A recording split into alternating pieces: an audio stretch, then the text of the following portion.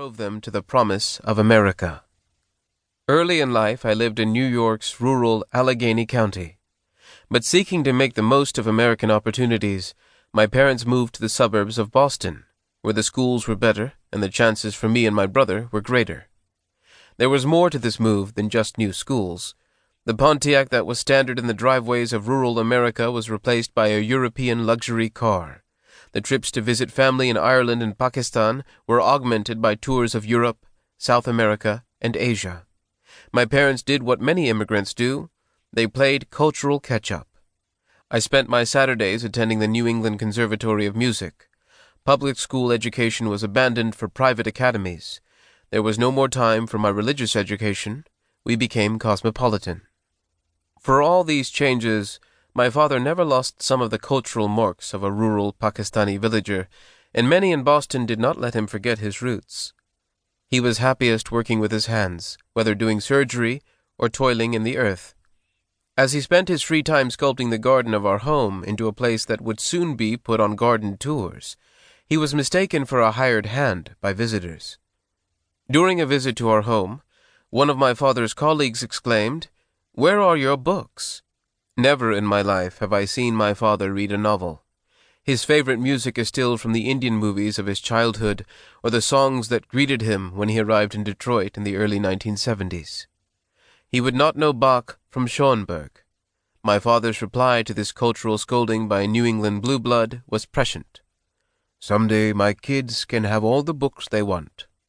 My parents were justifiably proud of what they had achieved, and the cultural tastes they would never develop, they would instill in their children. We ate at fine restaurants. At one of these restaurants I saw my father, raised a Muslim, take his first sip of wine. The snobbery that always stung me, waiters handing me or my brother a wine list instead of my parents, who were clearly paying for the meal, seemed not to bother them. Compared to their achievements, these slights were trivial. Attending an elite high school was the ultimate mark of success in our bourgeois suburban world, and I was determined to do so.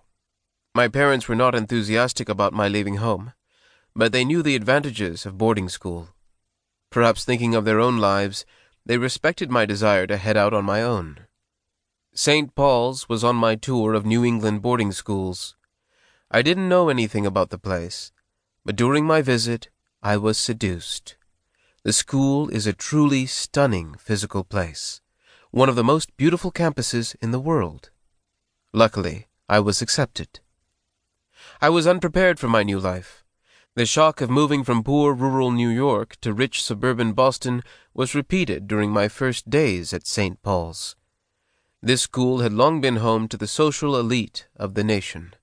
Here were members of a national upper class that went well beyond the professional circles of my suburban home. Children with multiple homes who chartered planes for weekend international trips, came from family dynasties, and inherited unimaginable advantages, met me on the school's brick paths. My parents' newfound wealth was minuscule compared to many at the school, and in my first days, all the European tours, violin lessons, and private schooling could not buy me a place among many of my classmates. I was not comfortable around this new group of people. I instead found a home by recessing into my dorm, away from the entitlements of most of my classmates. For my entire time at St. Paul's, I lived in the same minority student dorm. But as I became more at ease at the school, as I began to understand the place and my classmates, I also began to find ways to fit in. Upon graduating, I was elected by my classmates to represent them on the board of managers of the alumni. While this respect of my peers made me proud, I was not sad to be moving on. I had purposefully not applied to the Ivy League schools that my classmates would be attending. St. Paul's was a world I had learned to fit into, but one that I was not particularly happy in. The source of my discontent was my increasing awareness of inequality. I kept returning to my first days, both my surprise at my minority student dorm and my discomfort among my elite classmates. The experience remained an aggravating curiosity. Why was elite schooling like a birthright for some Americans and a Herculean